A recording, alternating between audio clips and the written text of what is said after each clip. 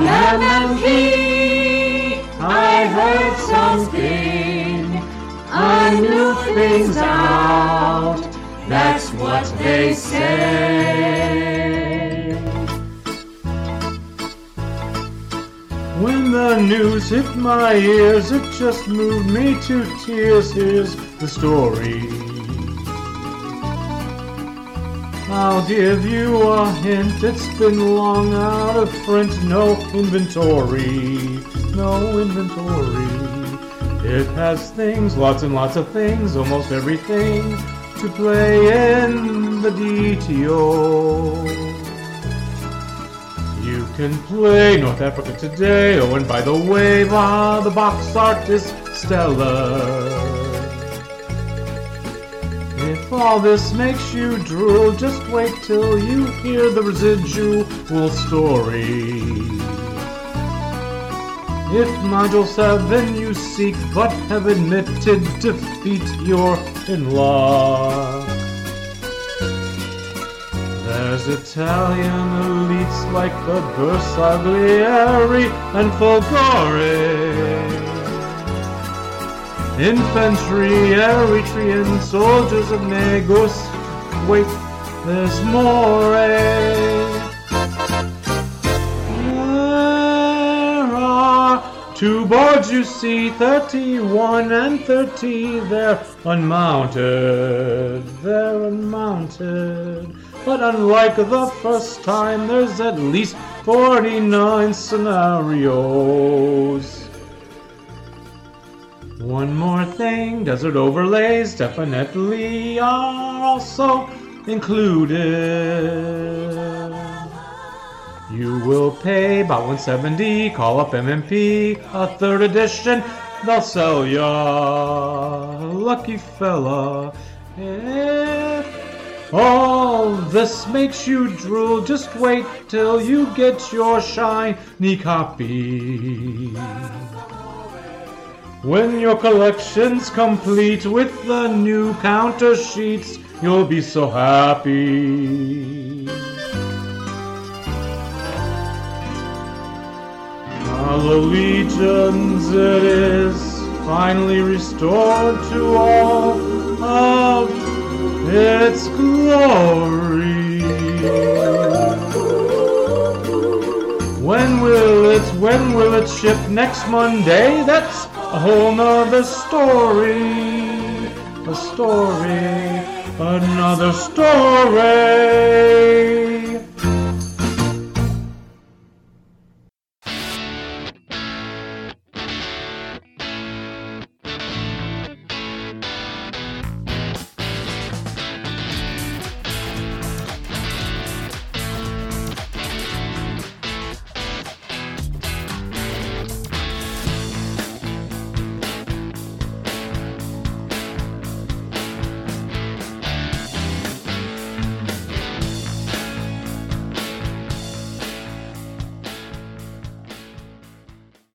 Hello, everybody, and welcome once again to another exciting episode of the Two Half Squads. The only podcast on the net dedicated 100% to the greatest game in the world as Advanced Squad leader. Do it in semaphore. We're going to do the entire show in semaphore, so if you're driving, this is going to be really dull. I am Dave. I'm Jeff, and we are Silly Boys, and we have been on the air. Dave, I have to shake your hand, but I can't quite reach you. The room is so big. Yeah, there we go. We have passed the 15-year mark of the Two Half Squads. Yep, kind of crazy. And for those of you who have sent money asking us to stop doing the show, please continue to send money, because eventually we will. But for all the people that said you'll never get to 15 years ever, think of all those people that have said that to us. The heck with you guys. Yeah. We kept, just to spite you, we have kept going. Mm-hmm. That's the only reason. It's not that we love the game. We just love to be right. We certainly don't love each other or the game. So it's been a real struggle, but we did it. When they write the book about this whole thing, it's going to be really an expose. It's going to be really shocking to a lot of people. Like Simon and Garfunkel. Yeah, exactly. Like Buddy and Holly.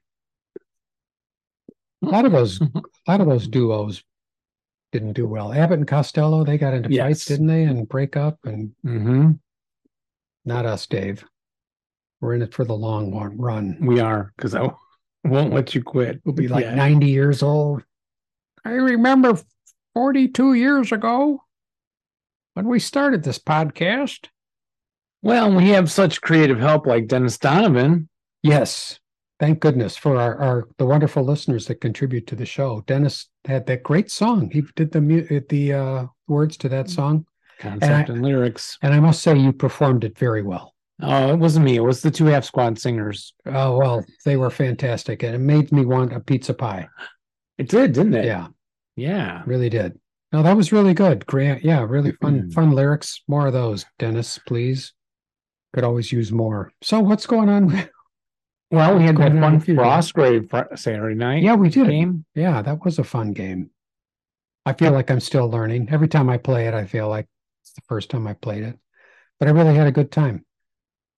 Yeah, it's harder to remember things than being young. Or is it that we played so many games I think so. that is this the one where they move twice, but the second one's at half speed, or Yeah. is that D&D, or is Yeah. that other skirmish game, or Yeah. that board game, or Yeah.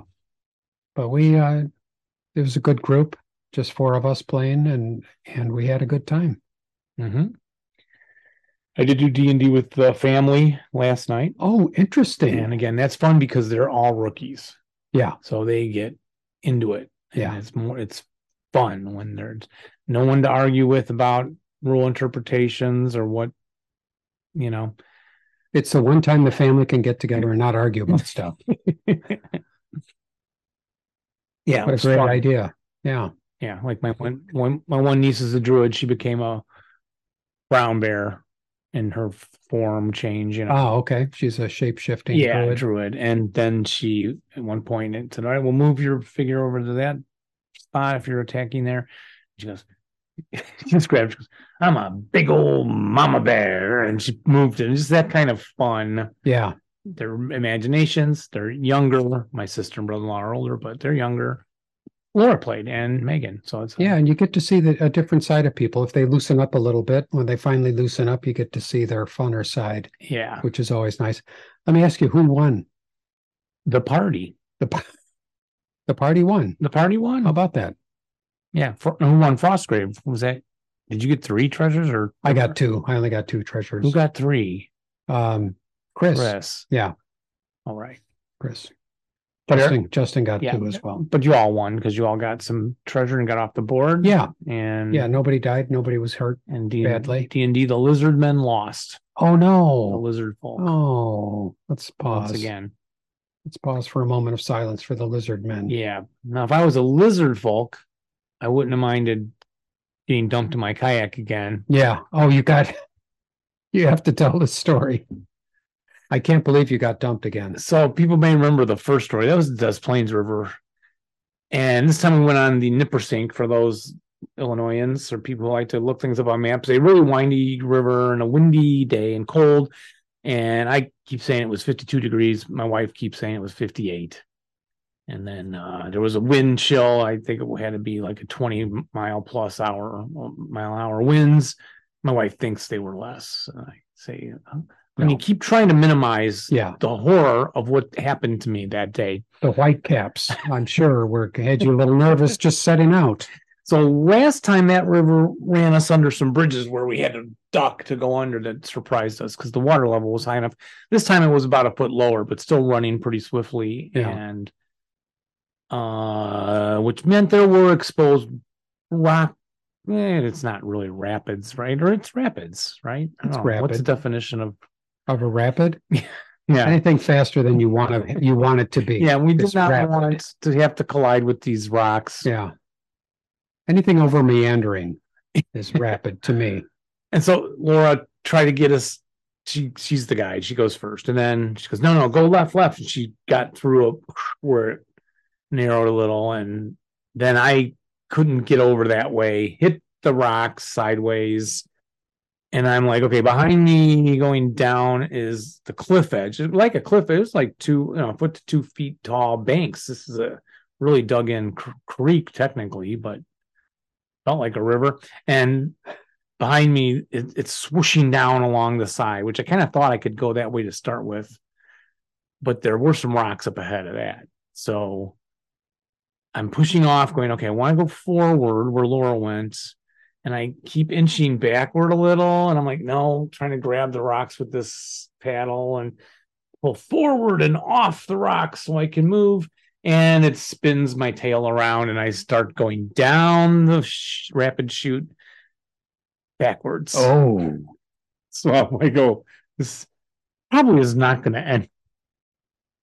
Well, you were not thinking positively, Dave, and that was your downfall. I did think, well, I think I could make it backwards if I just hold still. Yeah. But I remembered there were bigger rocks further down in that chute area. The chute, yeah. The water was really pouring fast through there. Yeah. And sure enough, I hit something or the wind or I didn't knock myself over like I did the first time. And into the water and up onto the bank, crawling out. And how deep was the water there? I could feel it trying to pull my feet out from under me. Oh, when I stood up to get up on the bank. But I think it was only below my knees. Oh, okay. Yeah. No real risk of drowning. Yeah. But I'm thinking hypothermia, so I get up on the. You can drown. No, don't minimize this, Dave. You can drown in a teaspoon of water. You just have to do it properly. Yes. You have to hold still, and your wife has to have a steady hand. Yeah, so I crawled up on that bank, and you know how they say don't panic. Yeah. Well, I wasn't very good at not panicking. Yeah. But I didn't totally panic, so I'm like, oh no, it's cold. It's cold. The water was cold. The wind was cold. There was a slight drizzle of cold. The sun was not out, and I think I was going in circles. And then Laura grabbed the kayak, pulled up into an area along the bank, and I said, I'm effed. I swore a lot. And it's hard for me to believe. I can't even picture it, really. I did start looking. Okay, am I walking along the shore? And I'm looking everywhere. And there's farms around. They're pretty far away. And you think it's in this populated area, but when you're standing there soaking wet in the cold, and you realize how far it is to walk anywhere in that condition. And so Laura says, well, you have to get your clothes off. I'm like, yeah, right. That's right. I gotta. And so I rip off, and I was wearing like this stuff, heavy cotton. I know it's dumb. Rip it off, pants, underwear off. And then it had an effect of all the local farm girls started to become attracted to our area. Of course. You are the chick magnet. No, really, did you have to cut open a cow and crawl inside to stay warm? One of those dolly cows from Mariglees. St. Mariglees, yeah. So Laura said, well, put your underwear on. Leave that on. So I put that. How many times has she told you that over this? No. Years? And so then she says, all right, well, here's my windbreaker. So I'm in this windbreaker that won't close around the front. I don't know why she wears such small clothing. Yeah, it does make you wonder, doesn't it? What's the matter with you? And in my underwear. Yeah. And then I get the kayak on the land. I just remember it's kind of a blur. And then I'm like, I gotta go. I start dragging the kayak along the grass. She's like, well, wait, I can text for help here. And I'm thinking, no, I don't want a helicopter to come down. It's going to cost me money. That's true. Those helicopter pilots they've always got their hands. So I'm like, honey, no, there's a bridge. There's a bridge right there. I can see the bridge, and we know there's roads on the bridge. So I gotta get to that. I'm going to die hypothermia. I have limited time, and I start hauling off. And then she's like, well, wait. It may be better to go down the creek. I'm like, no. And then she's like, well, we stopped. And then the sun hit, and I started to try a little, and okay, we decided to get back in the kayaks and go on down the river. So we did. and made it safely to the end. Now, how many times did she have to slap you to bring you out of your panic? None. But she did climb out at one point too, when we thought we were going to be able to walk along the edge of the river creek and then get to that bridge. Yeah. But then it was like, and then, about 20 minutes drying out in there and sun out. Yeah, maybe I will kayak again someday. So are you coming with me, Jeff? Well, I'm busy writing the book about your adventures, and then I'm going to sell it to Hollywood and see if I can get Leonardo DiCaprio to play you. I think that would be a good casting. Yeah, remember, lakes are much safer. Usually. Yes. And ponds. Yeah, lakes and ponds are safer. Yep, and they're pleasant kayaking experiences also. Yeah, no, I don't think I need to go. I'm living vicariously through your adventures. And that's about as much of the kayaking that I'll take at this time. But thank you. I'm glad you're okay. Yes. So that we could do another 15 years of this wonderful show. Indeed. There are probably listeners out there going, shoot. That was close. We could have got out of this. Only we could stop him. Mm-hmm. No. It's going to take more than drowning to stop Dave Kleinschmidt. So, let's go on with the show. Let's do that. We have we had a fun contest. Well, it was fun for us, and it was fun for the people that sent in their name for the Eastside Gamers pack. By May 1st. Yes. So the contest is over because today is May 1st. Well, I guess we should give people till midnight. Nah. Oh, today's May 2nd? May 2nd, there we go. Because we're drawing this puppy. Yeah, and we got a lot of good response from this. Hundreds and hundreds. We got hundreds. And like 7. 7. So I'm going to roll the 700-sided die. No, the 7-sided die. Here, let me share my screen so that people, for those of you that are watching. Yep. And why would you do that? I don't even know. Entrants in order were Richard Logan, Robert, Nate, Patrick, Richard. Other Richard was Blasco, and Gordon, Michael. That is the entrance in order. That's all of them? Yep. 1 to 7. All right. So I've gone to rolladie.net. They are not sponsors of this show, but I like their dice roller. They let me do a 7-sided die here. You can see it right there. I'm going to roll it 1 time. And this, you can ignore this 1 in the middle. I've just been practicing rolling. Oh, yes. Because it takes quite a bit of skill. You wouldn't think so, but it does. Okay, here we go. I'm going to roll. Do we have a drum roll? No, we don't. Okay, there we go. And here we go. Ding. 4. Number 4 is Patrick Woodbury. Hey, Patrick. Luckily, we found him in the spam folder and pulled him out just today. Otherwise, he would have been missed it. Yeah. He'd be emailing. I wonder how we got in the spam folder. I don't know. It did say the reason is this looks similar to other things you sent for spam, which okay. I'm not sure why. Yeah. So hopefully, Patrick, you're a real person, and you will send us your address, and I will get this mailed right out to you. And boy, you're going to have fun. And then stay in touch with us and let us know how much fun you had with it. Great contest. Well, what about those people that didn't win, Jeff? Don't you feel sorry for them? I think we should give them another chance, don't you? Shouldn't they win double the amount of things since they didn't win that? Well, they're going to have to resubmit, won't they? They will. Okay. Because we have from listener Matt. We're on the same page. Matt Zajac. Matt Zajac sent us these wonderful Schwerepunkt products. Indeed, Schwerepunkt Volume 1. Which comes from October of 1996. Boy, that goes back. It's a 2nd edition. Yeah. And Schwerepunkt number 2. Eins, zwei. Yeah. These are from the Florida ASL tournament collection of scenarios, both of these. And to win these, what should the listeners do, Jeff? Well, do they have to call in and yell Schwerepunkt and out loud?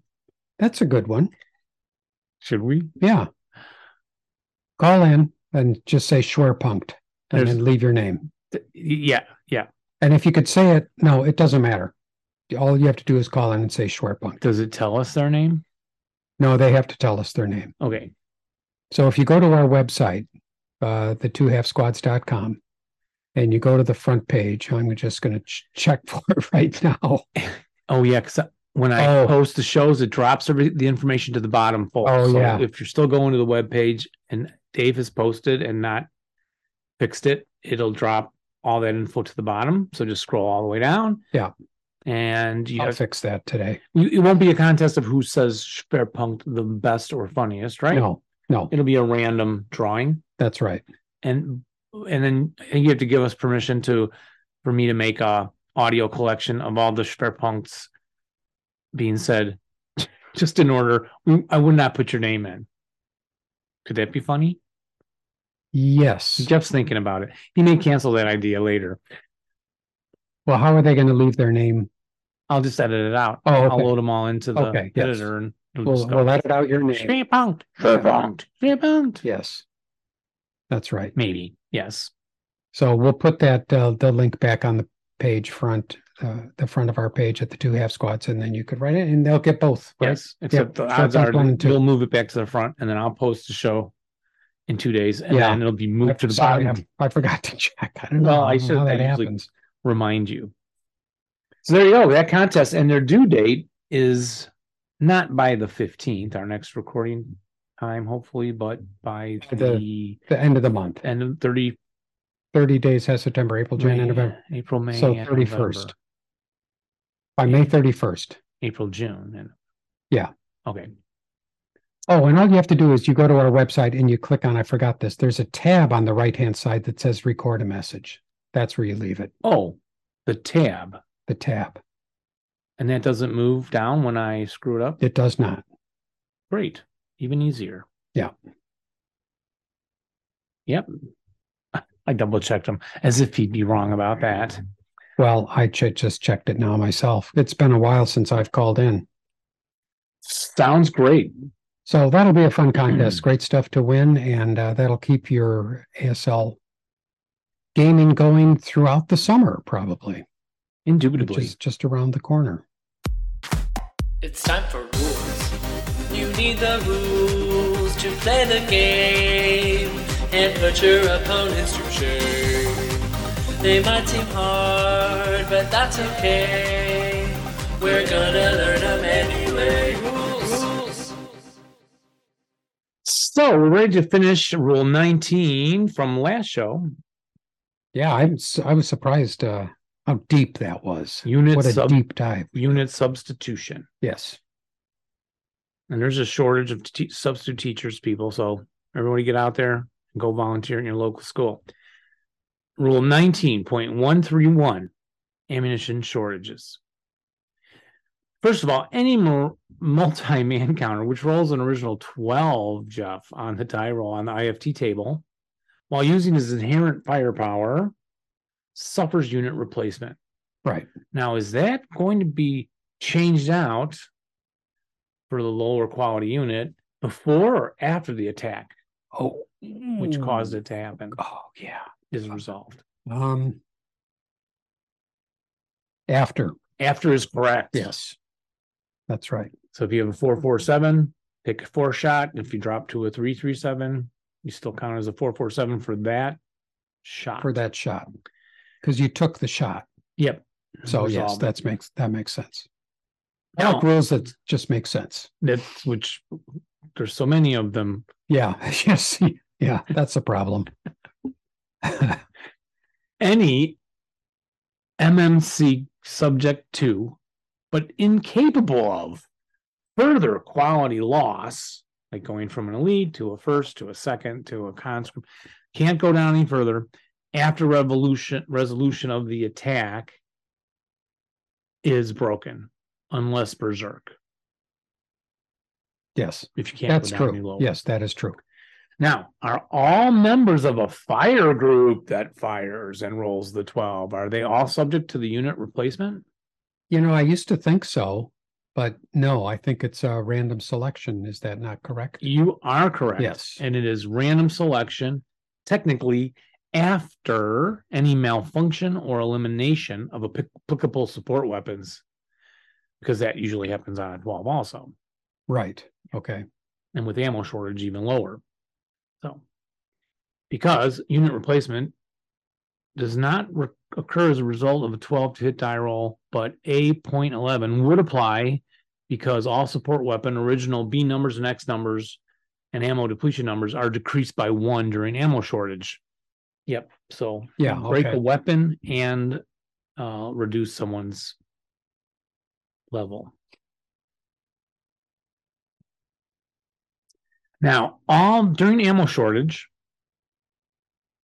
all vehicle and guns are considered to have a circled B number, one lower than their inherent B number. So this, so let me get this. Let me refresh this. The circled B number. It's difficult. Yes, the circled B number is a Breakdown number. It's the breakdown number that has low ammo already. Okay. And I always have to look it up. Okay. Yeah. I always have to look it up. It's not that hard, but I think reading that rule, which is a separate rule, is a little awkward every time I read it. The circled breakdown number means that is a low ammo weapon. Yes. Okay. And so if you have an ammo shortage, it's already considered then that applies to have that going. Yeah. And those that already have a circled B number on the counter all the time. Oh, typically because it's all coming back. Typically because the ammo is really heavy, like 150 millimeter shells or some 200 mil. I don't even know if those exist. Then it has that low rate and low ammo because they don't stock that much of it on there. Yeah. Yeah. So if it already has that, and then it is also ammo shortage, then I didn't finish the sentence. Oh my. All vehicles have a B number 1 lower than their inherent B number during ammo shortage. Those which already have a circle B at start of play with a low ammo counter already in place. I'm sorry, I don't know what I screwed up. Say it one more time. No, it's screwed up. Oh, okay. Oh, well, we can go to the rule. I can edit. Well, there's one of these, because I just happened to find there's one of these, Perry says, I think, that might relate to this. Yes, let's read that anyway. For example, a gun with an inherent breakdown number of 12 is under conditions of ammunition shortage at the start of a scenario. So does it start the scenario with the circled 10 or a circled 11? A gun with an inherent breakdown number of 12 is under conditions of ammunition shortage at the start of the scenario. So what should the circled number be? 11. That's right. Okay, good. But that doesn't answer our question, does it? No, I think it's going to say if it has a circle B number already to start play and has low ammo, it's going to go down another 1. Yeah. Okay. Yeah. You know what? It is kind of funny. You mentioned something here that kind of jogged my memory. When we play, we don't have this much trouble with the rules. It's like pulling it. It's when we're in play and we're reasoning stuff through, we kind of know this stuff. When we're pulling it out here, just kind of out of the air, so abstractly. A lot of it's the phrasing of the rule. Yeah, and the phrasing of the rule. As yes. Yeah. And your emphasis on certain syllables. Yes. Now, does ammo shortage have an effect on close combat? You could also say it like this. Does ammo shortage have an effect on that's a different close combat? That's a different question. Yeah. Does ammo shortage have an effect on close combat? Oh, God. No. No. Does it have an effect on snipers? No. No. Does it have an effect on residual firepower attacks? Yes. No. No. Because you're just laying the resid. Oh, yeah. And if the unit goes lower, it doesn't change the shot that it took.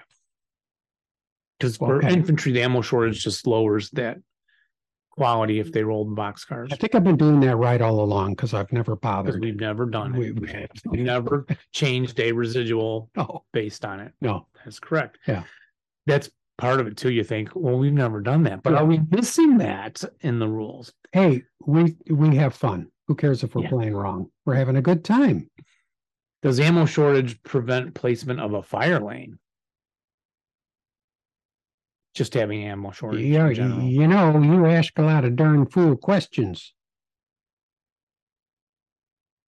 Yes. That is correct. Okay. Which I think I forget when I have ammo shortage. I guess you wouldn't be wasting all that ammo just, firing down the street in a fire lane. Let's ask Ross Perot that question. Makes sense. Well, let me tell you this. If you got ammunition shortage, you shouldn't be out there fighting anyway.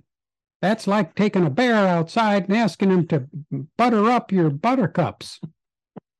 Y'all don't want to be doing that. That is such logical, good advice. Just down home goodness.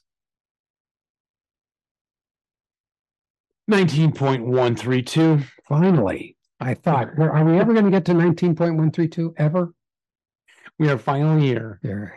It's taken 15 years. Yes. Good Lord. Whenever a special scenario rule, not just an OB, specifically assigns an ELR less than or equal to 4 to units with an underscored morale factor, they suffer a unit replacement normally, regardless of the severity of the quality drop, thereby resulting, period. There you go. Oh, yeah. But Regardless of the severity of the quality drop, thereby resulting. Yeah, so that example helps you to have a 665 German goes to all the way down to the 447. 665? 658 A 658. There you go. goes to the 447. Okay. The British 648 to a 447 also. So likewise, with a mix OB of multi-man counters, both with and without the underscored morale factor, an ELR of 4 or less would apply to those with an underscored morale factor only by special scenario rule. So that's just a teaching moment. Now you know. To finish up, well, no, not yet. 19.2. It talks about the green and conscript troops. What are they, Jeff, in ASL reality? Like, what are green troops? How are the conscripts different than regular good troops? Well, they're not very well trained. They're not very well trained. They're kind of inexperienced. And they are inexperienced. In fact, they have inexperienced rules. And do they then use the rules for inexperienced personnel then? Yes. Yes, they do. Like the crying rule. Like they cry like babies. Yeah. There's no crying in baseball. Yeah. Well, there is crying in green and conscript. Yes, troops. there is. May these green or conscript troops ever use stealth advantages? No. No, they may not. In fact, they're clumsy. They're bumpy. They make noises. They grunt. They stumble and trip on stuff because their boots don't fit correctly. Yep. Yeah, it's terrible. Not even a green squad accompanied by a leader. Can he be stealthy? Oh, now there's a good question. Let's see. Let me think. No. No. Can crews ever be considered green or conscripts? No. No. Can half squads ever be considered green or conscript? Well, we were. So yes. Yes. That's correct. Can single man counters Now ever... we're gray. We're gray. Yeah. Can single man counters ever be considered green or conscript troops? No. No. So it only applies to multi-man counters Yeah. that are squads and half squads, I think. Now, you would think a 6+1 leader, He's kind of inexperienced on his own, but no, he doesn't have to Yeah, he take all doesn't have that. any of that. Okay. Yep. So you might be wondering, what are those rules for that? Well, it is 19.3. Inexperienced personnel has some restrictions. A green multi-man counter stacked with an unbroken leader is exempt from the restrictive rules of inexperienced personnel, which always apply to the conscripts and unarmed units, regardless of leader presence. So green is better than inexperienced in that case. Indeed, yes. Okay. And movement. How many movement points do the green or conscript counters get? 3. 3 is correct. How many times have you forgotten that in a game? 3. That is correct. No, actually, I never got got that one down? that one I've Yeah. got down. Yeah, of all the rules. That's the one I remember. Yeah, but I think you can run a IFT shot pretty effectively without referring to the rule book too, though. So you're not giving yourself enough credit. Okay. Now that is except when being carried or mounting or dismounting any form of conveyance. Conveyance. That's a good word. Oh. That's a good word. Okay. How Yes. often do you hear the word conveyance? Today, 3 times in a fairly short period. Really, they have a different. Because when you move on the vehicles, it's a quarter of your movement reduction for every quarter spent by the vehicle. And I think if you only go with the 3 thing, it screws everything up. It's too much math. I think the math would get screwed up. Okay. So when they're on a vehicle, the vehicle moves, it's normal. And then if they're mounting or dismounting, you just count them as the 4 and then take a quarter off for every. Yeah. Okay. Can they still use the 2 movement factor bonus for movement in a stack with a leader? Yes. Yes. And that one I did have to think about the other day. I think Dave and I looked it up like, well, wait, is it only 1? I don't know why would every. Well, wait, he's at 3 movement points, but he's with the leader. Does he get the full 2 or is it like half, like 1? I have no idea why that popped in my head. General confusion. Yeah, well, it doesn't surprise me. I mean, not because it's you, but It could make a better rule. Yeah. But it could be a more complicated rule. Yeah. We don't need that. Do green infantry moving in such a stack with the leader have the normal 6 movement factors? No.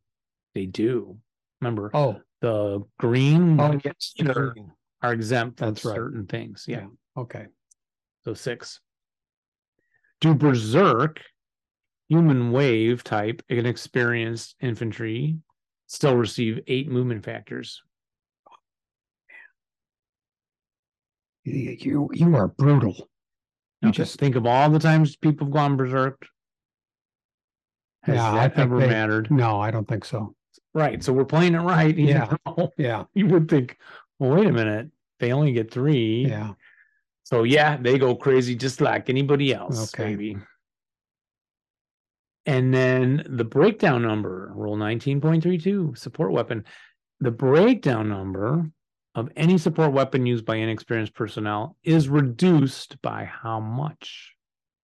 The breakdown number of an inexperienced. Oh, it's reduced. Because they're inexperienced. They're going to break it more often. Break it more often. By how many? 1 or 2? It's 1 is correct. Yeah. Okay.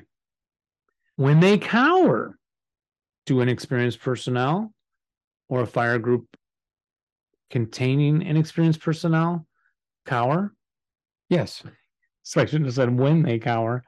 Yes, that's correct. They can cower. And then do they shift 2 columns to the left on the IFT table when they cower down? Or is it 3 columns? Or is it 4 columns down? Oh my gosh. Just 2. Just 2. They're not that bad. Yeah. A mixed fire group of regular squads and inexperienced personnel. So you got your 447 and your 337, whatever. May thus prove to be a liability because the presence of the inexperienced dudes can penalize the performance of the fire group as a whole. Yes. So yeah, really figure it out. Is it worth putting that conscript into that fire group shot? Right. In a patsy, do you remember what it stands for? Patsy? You just say the word patsy all the time. We just say patsy. It's a personnel artificial intelligence check. It is a pre-armor attack task check. Wow. Maybe. Is it really? I think it is. It's pre-armor, yes. Because I always thought that's weird words. It's a weird word. Yeah, that's funny that because attack task check. You know, I don't know. That is funny that I can't remember what that is. So when inexperienced take the patsy, they must pass a 1 task check, not a normal task check. So it's worse for them. Okay. And is the close combat value when they jump in, if they jump in with that tank for close combat, is their value changed because they're inexperienced? I gotta think so. To go down, It is. go down 1 or something. Would it go up or down? Oh, it'd go up. No, it'd go down. Down is Yeah. harder. Yeah, that's Yep. right. Down. You got to roll low. That's right. And it goes down by one less. Sometimes I live in the upside down world where up is down and down is up, and I'm adding instead of subtracting. Do you ever do that anymore? No. Oh. Okay, let's move on. I'm in rules phrasal that don't exist. Can we cut that? Can we cut that part out? Yeah, I'll remember. So people don't think I'm a dope. Yeah, I'll remember to take it out. Okay. Dave has been taking care of me all these years. It's our little secret. Little secrets, and can all go higher. So the question was, is it 1 greater or 1 less than normal infantry on the close combat value? But who's to say what's normal, Jeff? I asked you that. You're so woke. Who's to say? Yeah, Who's it's true. to say? Yeah, you're right. MMP? It's all normal. It's all normal. MMP? Who are you to say? Yeah. It's up to each individual guy to decide. Yes, it is. If you ask who died and made MMP the boss, Really. It was Avalon Hill. Oh yeah, that's right. Oops. Get it? That's an original joke. Capture. Now we're getting near the end. 19.35 capture. Are green or inexperienced troops harder to capture in close combat? No. They're easier. You get to apply a neg 1 dial modifier instead of the +1 for the normal capture attempt. Okay. Again, who's to say what's normal? Yeah. When attempting to capture an inexperienced personnel unit in close combat, you get the -1, easier to capture. If prisoners are counting double sometimes, why not? Yeah. Just try not to make them feel bad. Right. You know, you can go easy on them. Yeah. Yeah. They're people. Like me bullying the kids playing paintball. Do you remember that? Oh, yeah. Playing paintball, and they're like up the step, and I know I got to run up the stairs, and they'll be shooting like at my head as it emerges from the stairwell. So I just start yelling, "Did you make me shoot you up close? Surrender, surrender, surrender!" Brian, don't shoot me, kids. Please don't shoot at me. And did they shoot you? No. Oh. That group surrendered. When I got plugged in the belly and had that. Oh, yes, like that bruise. That was when Nicholas turned. We had agreed no shooting up close. We should just surrender. Because this was like a later game. And then I surprised him just again. Surrender, I got you from behind. I didn't think I had to bully him into scare him into surrender. And he just turned, fired. He didn't even know how close I was when I said this. Whoa. Damn. I was like, oh, I should have just shot him. But anyway. It's just like how Brandon Lee died. So you got to be careful. Which one was he? Bruce Lee's son. Oh, yes. Died on the set of The Crow. Is that the name of the movie? Yes. The Crow. You are right. Yeah. And the Houdini. Did he get punched in the stomach or something? Yeah, something like he died. I can't actually remember. Internal injury or something. Yeah. I think he had a burst appendix and he was still performing or something. I don't know any of the facts. I just watched the movie. You seen the movie with Tony Curtis? No. It's a very good movie. Okay. There's probably no truth to it at all. Could be. Because that was the way they made movies those days. But Tony Curtis was great. 19.36 lax. Our inexperienced personnel lacks. Not for lax of trying. Our inexperienced personnel, yes, I think they are. They are. Inexperienced personnel are lax. Yep, those lazy butts. Yeah. They are lax. Yeah. Which then what is the rules for lax to you're worse in ambush or something else, but we don't have to go into that because this is covering rule 19. And that is done. That is the end of 19. How about that? It is done. I don't know what's next. Well, next show we might have an interview with some Kansas City ASL players. Oh, yeah. 10th Mountain I Pack. hope so. I'd really like to hear from those guys. That could be good. Yeah. If you like to talk about ASL, drop us a line. So do we. We'll have you on the show. Well, actually, we don't like to talk about ASL. We just play people like that on a podcast. Yeah, that's right. Yes. So our next clip is, however, the close combat scenario pack from the Kansas ASL guys. Yes. And I'll take a little deep dive into those. Okay, good. Be about 15, 20-minute little episode here. Right. We'll add it right here. I'm looking forward to hearing that. Hello, everyone. It's time to take a look at the 2019 March Madness Close Combat Pack. First of all, in the designer notes, the authors reflect that close combat is fun. A lot of people don't like it. A lot of casualties. Comes down to being dicey, but it's a game after all, boys and girls.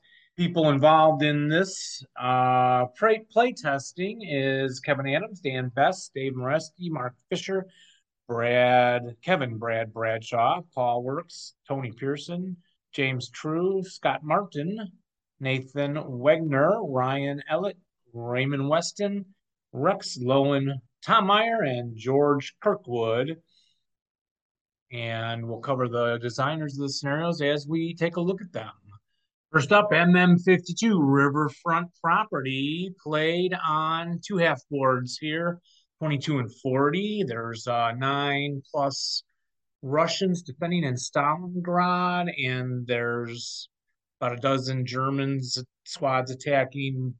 All these have some small support weapons you can see. And according to special rules, the terrain is switched up, which this screen, you got some roads becoming gullies, trenches back there by the river. The river is not frozen. And at the start of any German movement phase, 1 multi-man counter in the same location with an unbroken 992 German leader may be temporarily designated fanatic during that movement phase. Germans have ammo shortage, and then the Russian can declare the close combat. Hand-to-hand. Can declare the hand-to-hand combat. And MM52 was designed by Kevin Adams, whereas Moranowska 6 is designed by Dan Best. It's MM353, and this little number takes place in the middle of these 2 boards, and this has the partisans, Jewish partisans, in the Warsaw Ghetto Uprising against the Germans, and initial troops, which are Axis miners that are set up around a perimeter. So let's take a look at the scenario from the archive. You can see here they set up in this center of these 2 boards, DW7B and DW7A. And there's a lot of cool special rules on this, making it really unique. And close combat-y, which would be that the one partisan multi-man counter will battle harden at the end of the close combat phase for each enemy multi-man counter of equal size eliminated. So I don't know if they're arming up, probably is what that represents.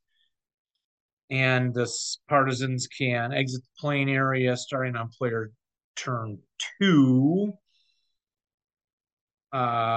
without counting as casualties, because the Germans need to inflict greater than or equal to 10 CVP on the partisans. And the Germans win immediately upon controlling building Q10. So I'm not sure why you'd want to exit the playing area. Oh, for both of those, yeah. So they have to get the combat victory points and control the building, of course. And then the partisans do not have upper level encirclement count against them. And they also can use the sewer movement. That's all the fun stuff that you want. There's no quarter, of course.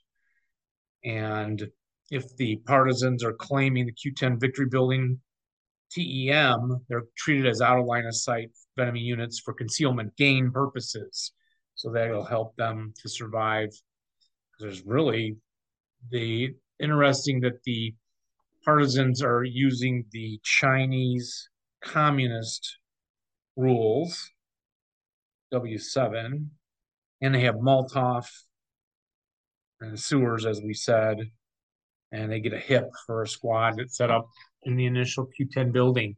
MM54, designed by Scott Mullins. Lump holds the line. Lump is a leader of the German side, and he gets the option to go berserk here and take some people with him, becoming more likely as the play goes on. Beginning on turn 2, each friendly rally phase, you make a die roll to see if he goes berserk. Die roll less than or equal to the turn number. And then guys in his and adjacent to his location go berserk also. Be a lot of fun as the Russians are coming 5-turn game. At the side, I like the victory condition at game end, the side controlling the most non-entirely blazing building hexes south of hex row J is the winner. And you can set 5 blazes alternating by player at the beginning, which represents a artillery pounding that set a lot of the village on fire here in Russia in 1943. No quarter, of course, hand to hand, of course, also going on. And when you go berserk, you can attack the Russian, even if you cannot see them. Line of sight, and the board looks like this from the scenario archive. Great little review of the game there. MM55, Johnny 1 is an interesting little number by Paul Works. And it has board 61 and 43 with the little overlays, 2. And the orchards are olive groves, and the buildings are wooden. And there is a blaze that started out here in 43 I7.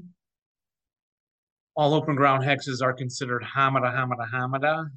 And it's got a Nova with a SFCP directing it. And the British are on this hill. Johnny 1 is one of 3 hills, apparently, along the near Primusol Bridge, it says here in the history. And there are about a dozen British up there, 2 pillboxes, Sangars, setting up on Hill 517. And then Italian prisoners set up on or adjacent to Hill 517 that were captured previously, apparently. And the Germans have over a dozen squads coming in and some PSW 222s and it's a reconnaissance element, a 81 mortar. Those are always fun.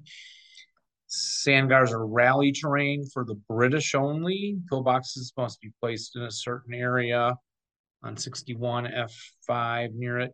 And both sides may create Sangars as if creating foxholes. And then this interesting rule about the prisoners, these Italian prisoners. Well, the victory conditions, Germans win by having more good order VP than the British at level 1 or 2 on the hill. For both sides, British and German prisoners do count, but unguarded, unarmed Italian multi-man counters do not. Unguarded, unarmed Italian multi-man counters do not. So if you're guarding them, well, the unarmed Italian prisoners, special rule 5, British player records a unit ID for each unarmed MMC. These units may be left unguarded, but are controlled by the British player. While under British control, an Italian unarmed MMC may only advance and may not attempt escape or scrounging. At the instant a German unit becomes adjacent to an unguarded Italian unarmed MMC, the unarmed unit takes a morale check. If the morale check is passed, the unarmed unit reverts to German player control, and movement and escape and scrounging restrictions are removed. If the morale check has failed, the unarmed Italian unit is removed from the game. So that looks like that's going to make it a whole lot of fun. Getting up on that hill, getting into some close combat, and seeing what you can do with those 10 Italian prisoner counters.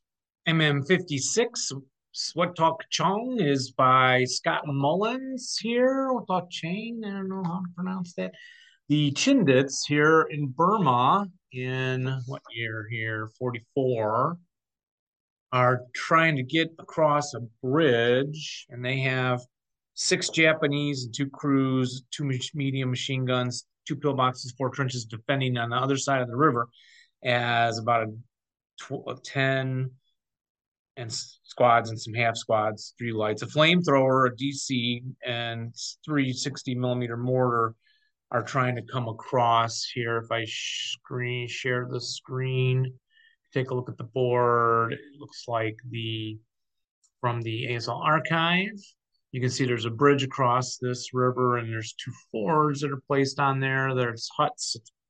PTO rules are in effect, and the hex G10 needs to be taken, which looks like it's here, be controlled. So that's going to set you up for your close combat with your no quarter, and Chindits getting to declare the hand-to-hand also here, and pretty simple. Well, simple, but not a lot of complex rules or complex victory conditions, but a fascinating setup with this bridge you got to get across here against the enemy. M57 Fortress Verkors by Dan Best. The Germans are going to need to control like an area on the Big Long Hills boards 81 and 83. It's a 4.5 turn, quick one, with 4 partisans set up, French partisans, and a mortar, an LMG, 15 concealment counters. And I think the Germans are coming on, entering from off board. So that can be a lot of dummy stacks. And there is crag is concealment terrain and ambush terrain in this one. We'll take a look at the boards from the ASL scenario archive. Makes the big mountain in the middle kind of thing. And the Germans win immediately when hexes, certain number of hexes which go through a valley here, I believe, are cleared, and all hexes adjacent to those cleared of partisan units, including the concealment stacks or dummy stacks, concealment markers. And the partisans have hip with that mortar, and the squad with it has to be manned by a little crew, 127, and the partisans get the hand-to-hand declaration if they want it. And the Germans are considered commandos for climbing purposes because there is steep hills in effect on MM57. It's taking place in France, 1944.